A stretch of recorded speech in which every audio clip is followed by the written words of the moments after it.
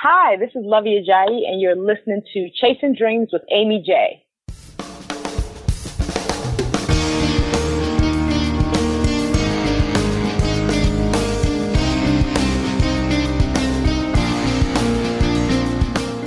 Welcome to Chasing Dreams podcast with Amy J. Amy believes that realizing a life without regrets is achieved by taking chances, chasing your dreams, making moves, and overcoming your doubts. The Chasing Dreams podcast will help you overcome life's obstacles, believe in your potential, and inspire you to face your fears. And now here's the woman who is passionately pursuing her dreams, Amy J. Hey Dream Chasers, this is Amy J, and thank you so much for tuning in to episode 58 of Chasing Dreams. Today is a very fun-filled and special episode. I have with me Lovey Ajayi. She's an award-winning writer, digital strategist, speaker who thrives at the intersection of comedy, technology, and activism. A 13-year blogging veteran, she covers all things pop culture on her blog, awesomelyluvvy.com. Her first book, I'm Judging You, The Do Better Manual, will be released September 13th and is now available for pre-order. But for you guys, it's actually just released yesterday, so definitely go out and check it out. It's in multiple forms, digital, print, audiobook. So do that. All the links in the show notes. Lovey is also the executive director of the Red Pump Project, a national nonprofit that raises awareness about the impact of HIV and AIDS on women and girls using red shoes as a symbol of empowerment. She's also an avid traveler and her love language is shoes. And she's taken some time to come on the show and talk about chasing her dreams. And Lovey, I've known you for a bit or been following you for a while because you've been in the blog industry for 13 years, as it says, Yes. And you were teaching it. Yes. So when I was working full-time for a nonprofit, after I graduated from college, I was actually teaching other nonprofits how to use social media to tell their stories. So my background is in digital communications and marketing. When you were young, teens and such, did you see yourself going that route? Is that something you imagined for yourself? No, when I was young, I thought I was going to be a doctor. You know, when I started college, my major was psychology pre-med, but I ended up dropping the pre-med piece after my first semester when I got the first D of my academic career in chemistry.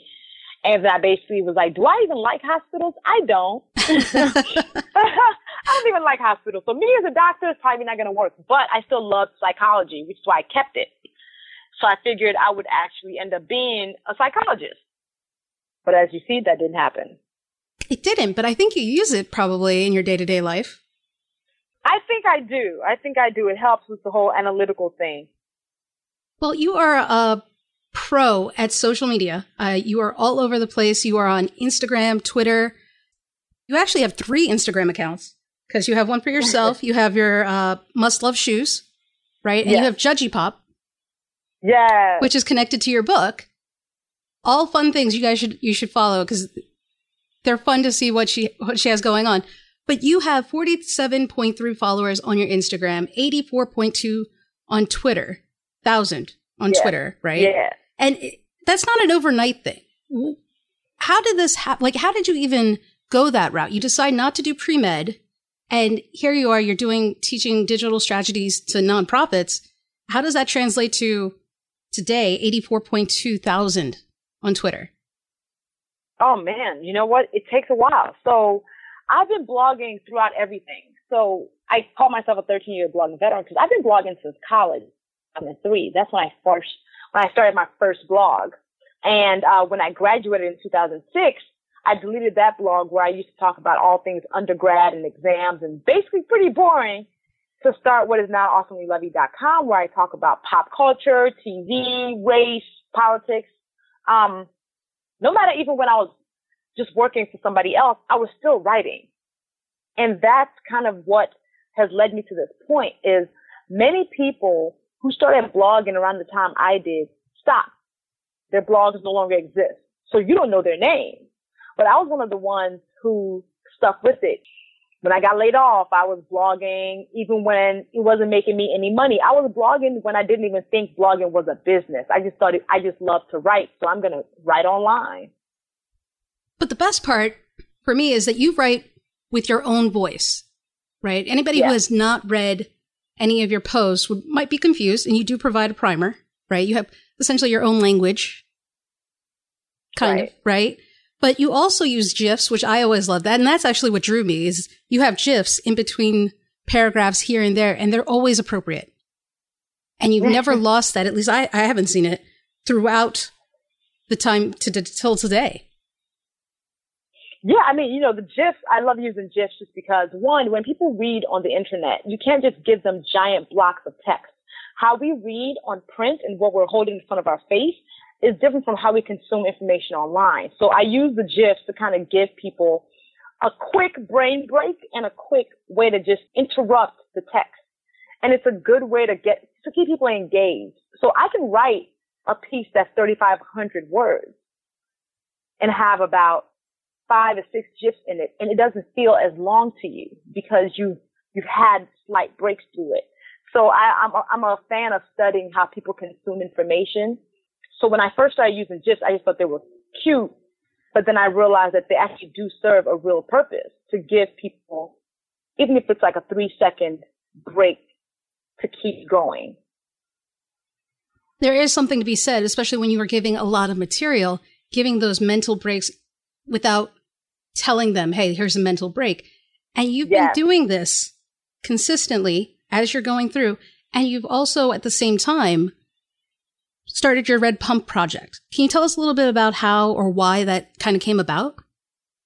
Yeah. So the Red Pump project is my nonprofit where we raise awareness about the impact of HIV and AIDS on women and girls. And I started it 7 years ago with a friend of mine because I found out one of my friends has 20 cousins who live with her grandmother in Malawi because their parents died of age-related complications. And my friend Karen, one of her really good friends, lets her know that he's HIV positive. For us, we wanted to do something around it because it was kind of like oh wow, I didn't know this epidemic was still such a thing because we hadn't heard about it in a long time. At that point, she was also blogging. So we decided to activate our blogger friends and say, hey, on March 10th, which is National Women and Girls HIV and AIDS Awareness Day, talk about this issue, even if your blog is a fashion blog, even if your blog is a gossip blog, because we want to generate conversation and normalize the conversation. And end up being 135 bloggers joining us. And that was March 10th, 2009. So we started as a social media campaign, which we called Rock the Red Pump. And we evolved into a national nonprofit organization. And now we have ambassadors in 4 different cities and states. We do workshops around the country, and we're actually doing a 10-city cupcakes and condoms tour this fall to really get women to a safe space to have them talk about HIV and AIDS, sexual health, female condoms. Because our whole thing is, okay, if you can talk about this stuff on Twitter, if you can put on a pair of red shoes and grab people's attention, let's talk about this very worthwhile thing. And I commend you because it's doing an amazing job of spreading awareness and also doing it in such a way that it gives it the importance it requires and still kind of makes everyone feel equal in a sense. Right.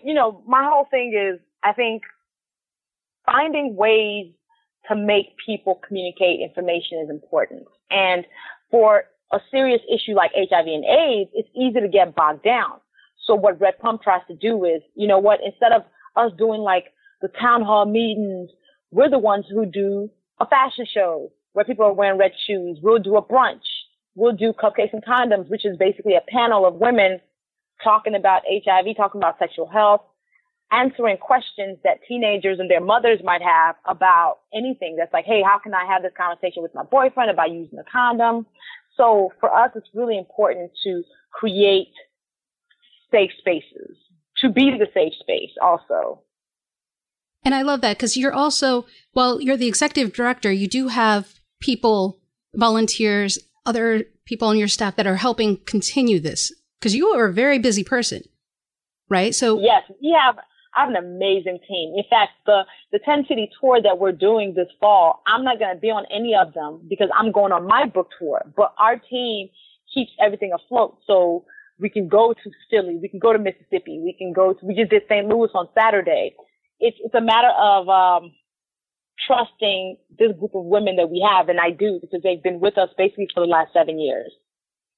And that's amazing. And the reason I wanted to talk about that, guys, and all the things that I mentioned previously is because today, that stuff Lovey has been doing to grow, and through time, she's been doing these things. She's still doing the Red Pump Project. She's still doing her blog. And are you still doing your podcast with Scott Hanselman, the Ratchet and the Geek? No, our podcast, Ratchet and the Geek, is on hiatus because I hadn't had time to do it, but I had such a good time doing it. And people still ask about Ratchet and the Geek.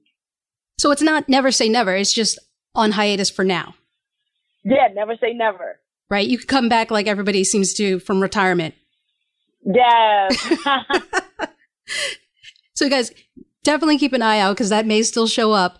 But Lovey, you're also, before you were talking about your blog and how you were just doing it for a hobby, and then you got into Scandal, and then you started doing recaps. And you weren't doing that necessarily for any one person, right? Was that something of love that you were just kind of inspired to do for yourself?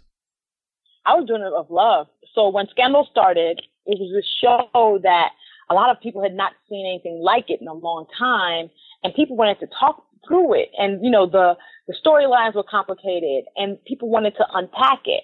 So I started writing recaps for Scandal on my website.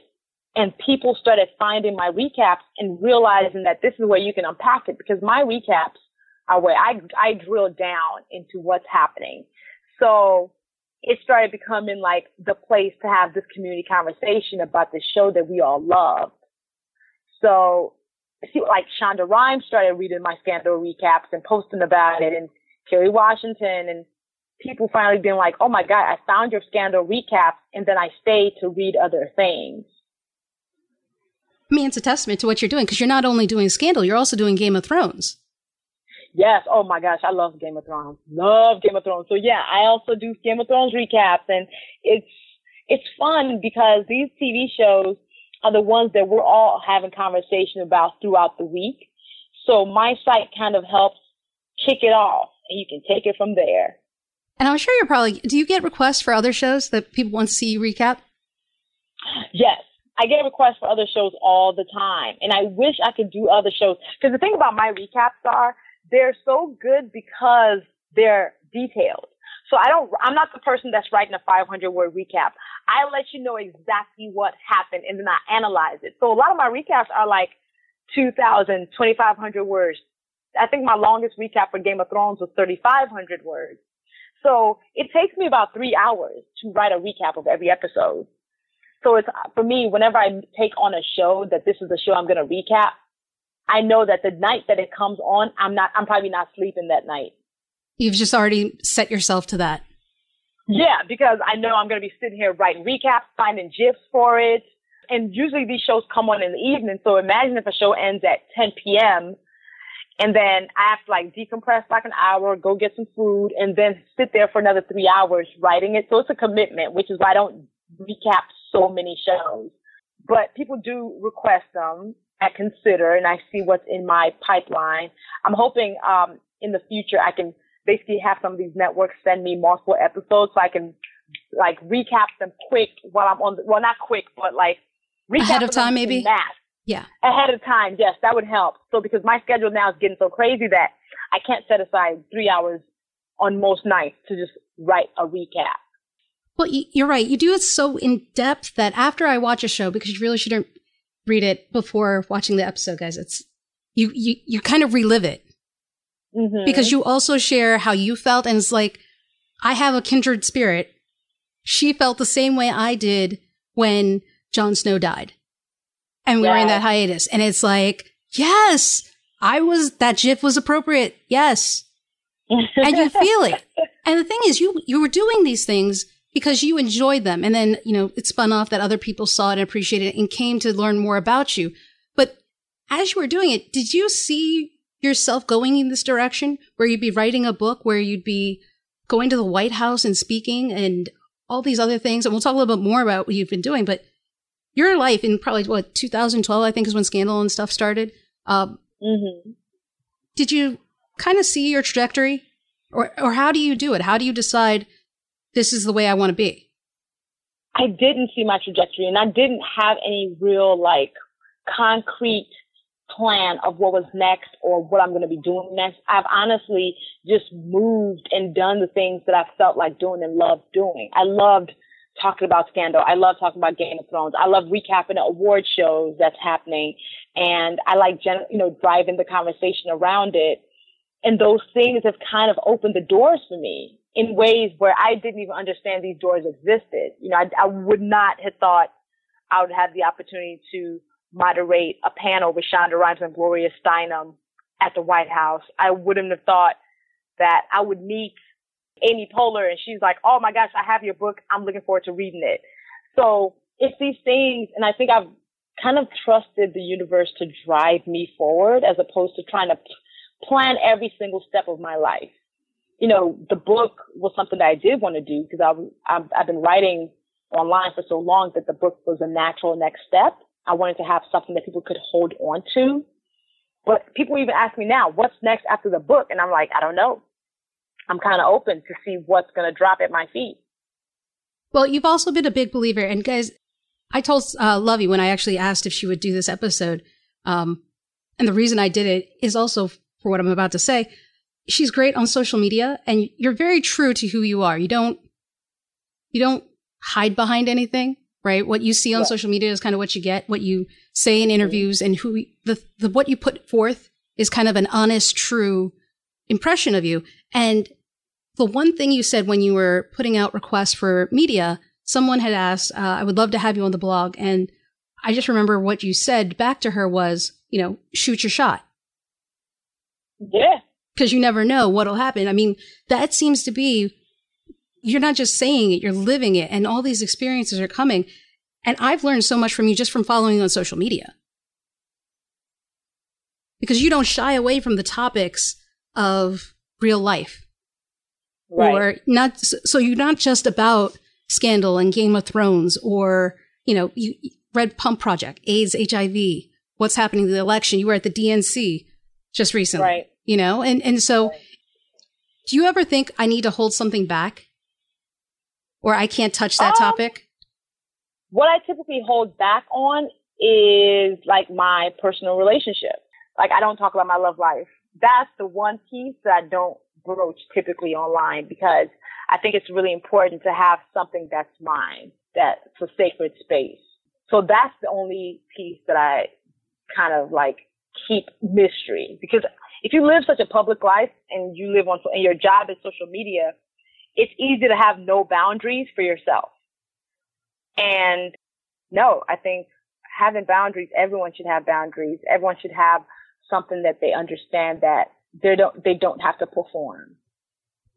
And see, I think it's also because you're such a people watcher, I guess would be a thing I would say because of the interactions you have online and your observations of things going on in the world today.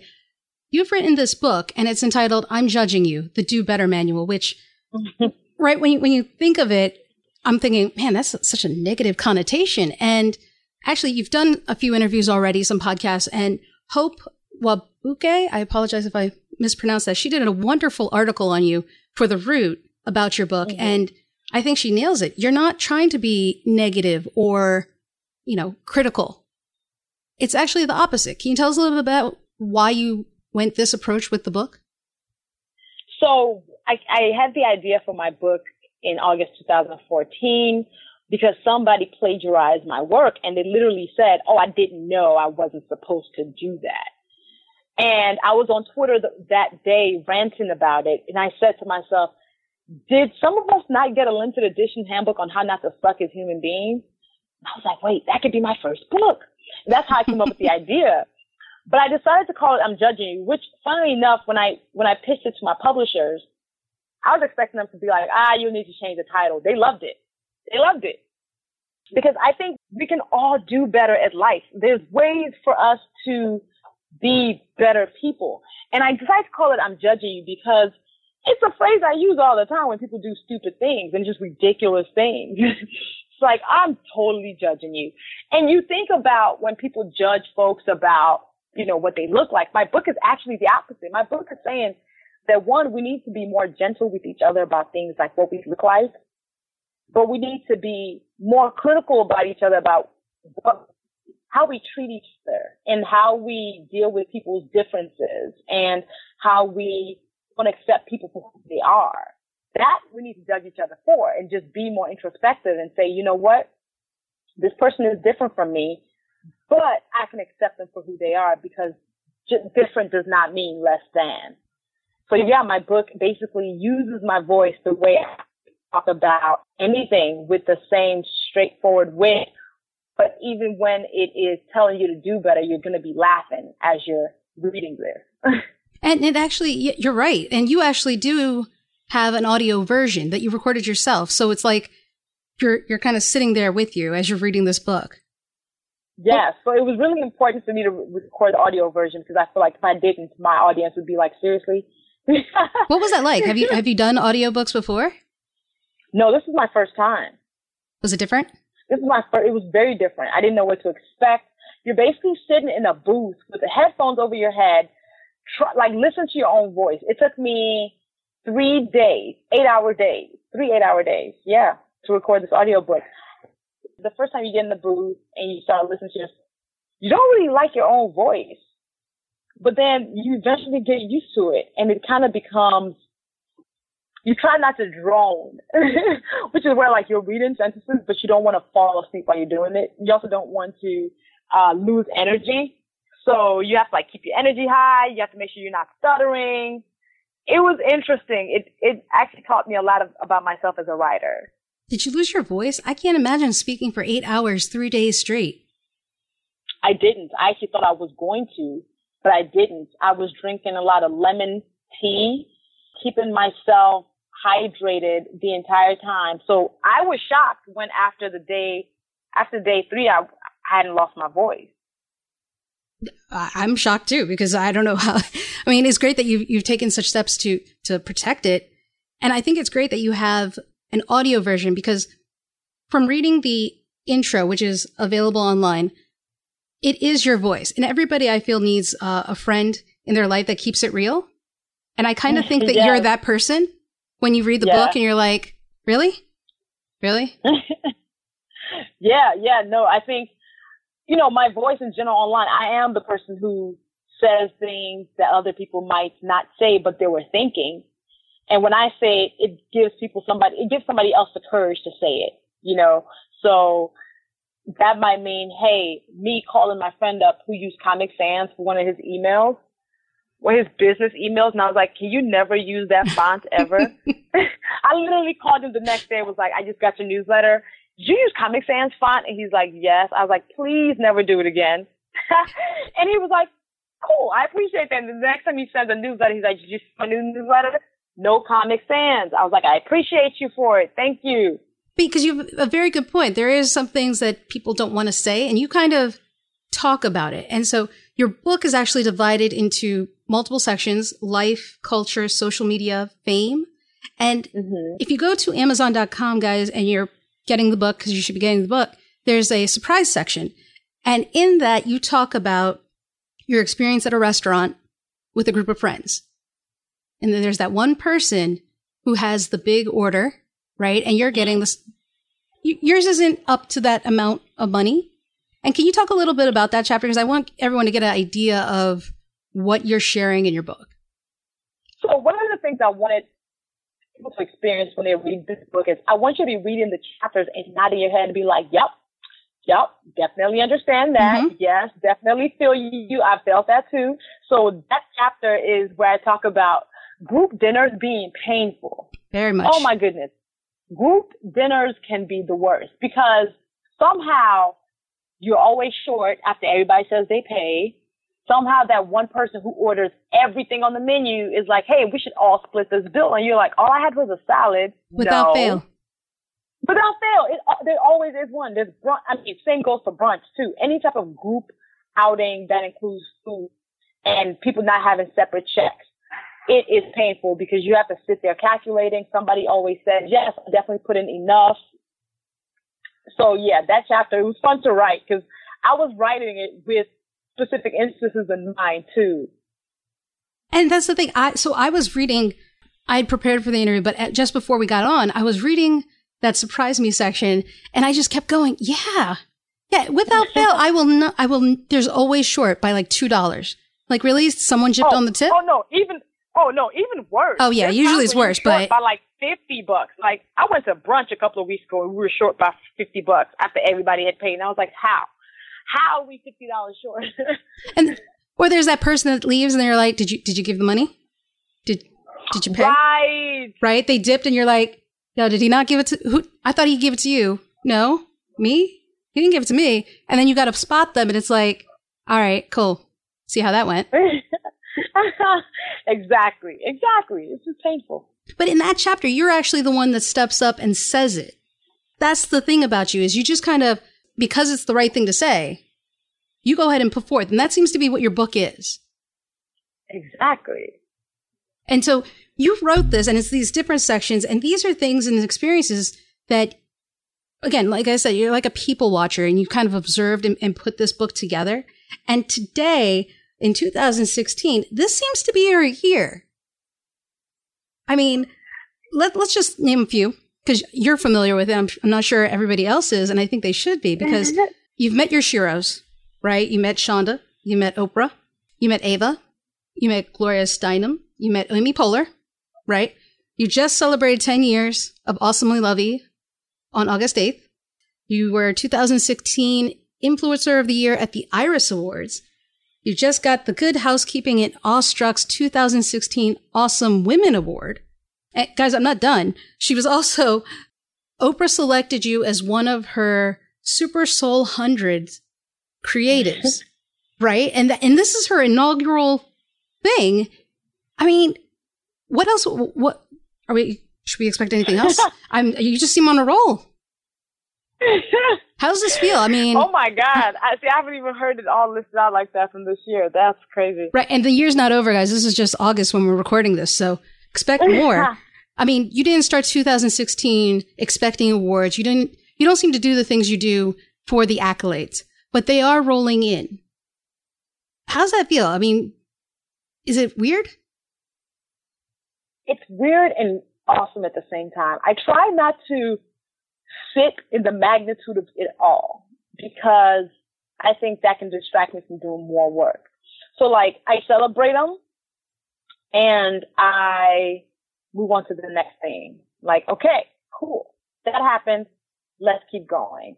There are times when I will use my Instagram now as basically like a log of what's happening for me because there are some nights when I'm about to go to sleep and I'll scroll through my Instagram to remind myself of what's happened this year. So that's been really cool. But I think it's really important to also keep perspective of understanding that, okay, you might be getting all these accolades, but what got you here is the work. One, I also firmly believe that I am being pushed forward by people who believe in the work that I do, people who mention my name when I'm not in the room. You know, when somebody's like, hey, make sure Lovey's at this event, or the person whoever told Oprah, hey, Lovey should be at the Super Soul 100 list. So I understand the power of people reaching up and pulling up, people making sure that you are present because they believe that much in what you're doing. And I'm definitely really grateful and appreciative of those people who speak power, who pub my book, who drop a link to something that I write. I absolutely love the people who are the reason why I'm here.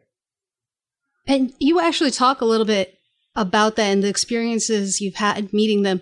And on one interview that you did with Myleik Teele on her podcast episode recently, when she had a conversation with you, one of the things you said about a panel stuck out with me. And the quote you had was, be cognizant of the space you take up in a room.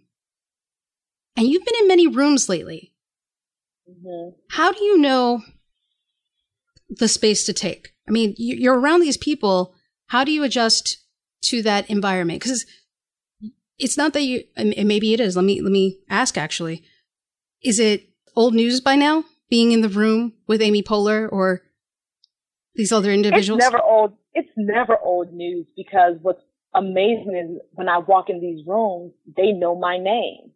And that always makes me, like, that always shocks me. So like Amy Poehler to walk up to me and say, hey, I have your book.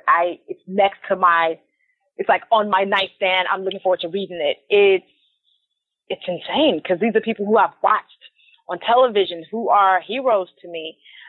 And the point I was making to Myleik was the fact that she was saying, she feels like I'm speaking on a whole different level now. And I made the point of whoever you are seen with on a stage, on a panel, in a room, those people are considered your peers.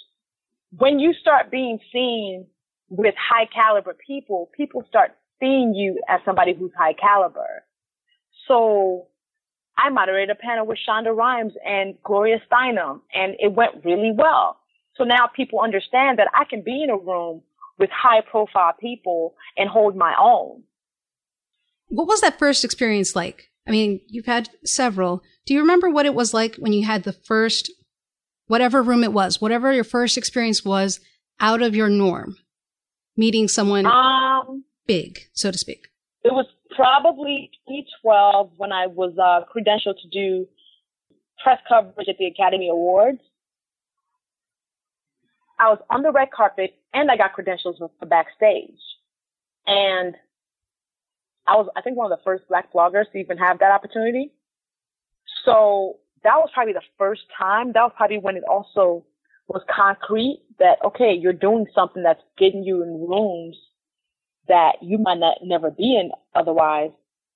How it felt, it was surreal, because I was standing 5 feet away from George Clooney at one point. And I ended up interviewing Melissa McCarthy, because I was around the time Bridesmaids was big. So yeah, it was the beginning of something I wouldn't have imagined. And you've written about this before, but because of that, because it's something new for you and you're there and you're in these rooms, you've written an article about it, imposter syndrome. Mm-hmm. How do you fight it? So yeah, I wrote a piece on Medium about imposter syndrome because somebody even asked me that question. And I said, so I really sat and thought about it.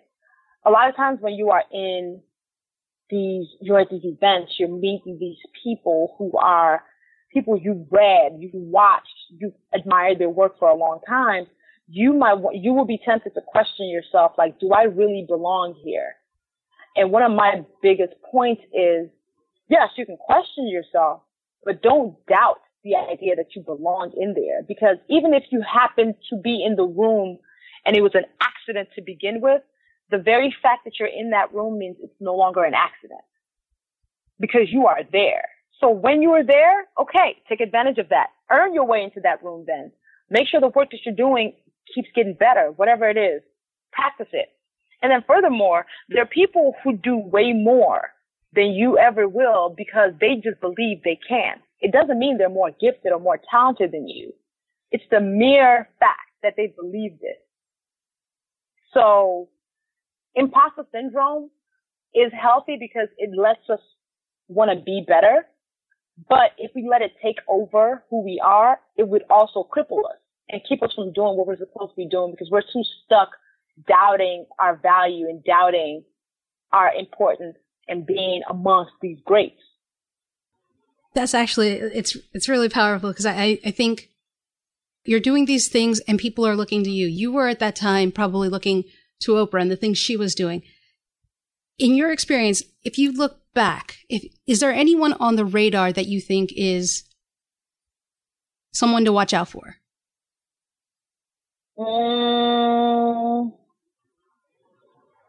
Someone on the radar, like someone who's up and coming? Yeah. It could be a blogger, YouTuber, or just someone who's doing something. I mean, you met 100, I don't know if you actually got to meet them. You had a wonderful photo shoot, but all these other 100 people, you've met a number of people, DNC and all that. Is there someone you think that we should watch out for? Couple of people. One, Franchesca Ramsey, who was on the Nightly Show. She's Cheska Lee online, has a YouTube channel. Hilarious. She's the host of TV's Decoded. Francesca is the bomb. I love her. And I think I just can't wait to see what she does next and how big her star gets. So she's one. Issa Rae's new show, Insecure, that's showing up on HBO this fall. I'm really excited for it. And Issa, of course, I'm a huge fan of Issa's. And also the person who plays her BFF on the show, Yvonne Orji, one of the funniest people I know. And I think she's going to do amazingly well. So yeah, there are definitely people who I'm cheering on all the time, whose work I will support to the ends of the earth. And those three are some of those people for me. And guys, I'll have links to their websites and stuff on the show notes page. So definitely check it out, as well as everything else we've mentioned. And Lovey, as we get towards the end and you look back, one of the things we talk to Dream Chasers about is what is something you would recommend for them? What is, especially, given what you're doing, I'm sure you're focusing on the book tour now. And then after that, you're going to have to think probably what next. What would you tell them? I think I would tell them that you have to push past the hard times, because if you quit right when it's getting really hard, you won't get what you want. People romanticize dreams and purpose pursuing and working for yourself. It's going to be hard. Just know that. But it's important to plan, so if that means you do have to stick with your full-time job for another year just so you can save money to sustain yourself when you are following your dream, do that. That's perfectly fine. Don't think that just because you're currently working a 9-to-5, you're failing. No, you're planning right now, and that's perfectly fine. Love it. Thank you so much for the great advice, sharing your story. It's been a joy to watch, and I had a blast talking about it. Look forward to seeing what you do next, and wish you nothing but the best. Thank you so much for having me on this podcast. I am excited that you even tapped on me, and I hope people love this. So Dream Chasers, that was Lovey Ajayi, who was gracious enough to come on the show and share her dream chase story while she's in the middle of what I'm sure is to be a crazy book tour schedule and just schedule in general. Okay. But I was so happy that she was able to come because she has done everything that was true to herself, and she's just been doing one experience to the other. But at the same time, it was never easy. She's talked about that on social media, but also on her blog. So check that out, because you guys could do the same thing. If you're true to yourself and you take action, you might be surprised what doors open for you. Okay? So find more about Lovey's book and order it, because it's available today at I'mJudgingYouBook.com. Check out her website and blog over at AwesomelyLovey.com. And you guys can find all the articles and podcasts that I mentioned on the show earlier, or any links that were mentioned earlier, as well as her social media presence over at ChasingDreamsHQ.com/episode 58. That's episode 58. Thank you again, guys, for tuning in. I do appreciate it. Until next time, keep chasing. Thank you so much for listening to Chasing Dreams. Amy would love to connect with you and hear all about your pursuit of chasing your dreams. Connect with her on Facebook, Twitter, or Instagram via @ChasingDreamsHQ.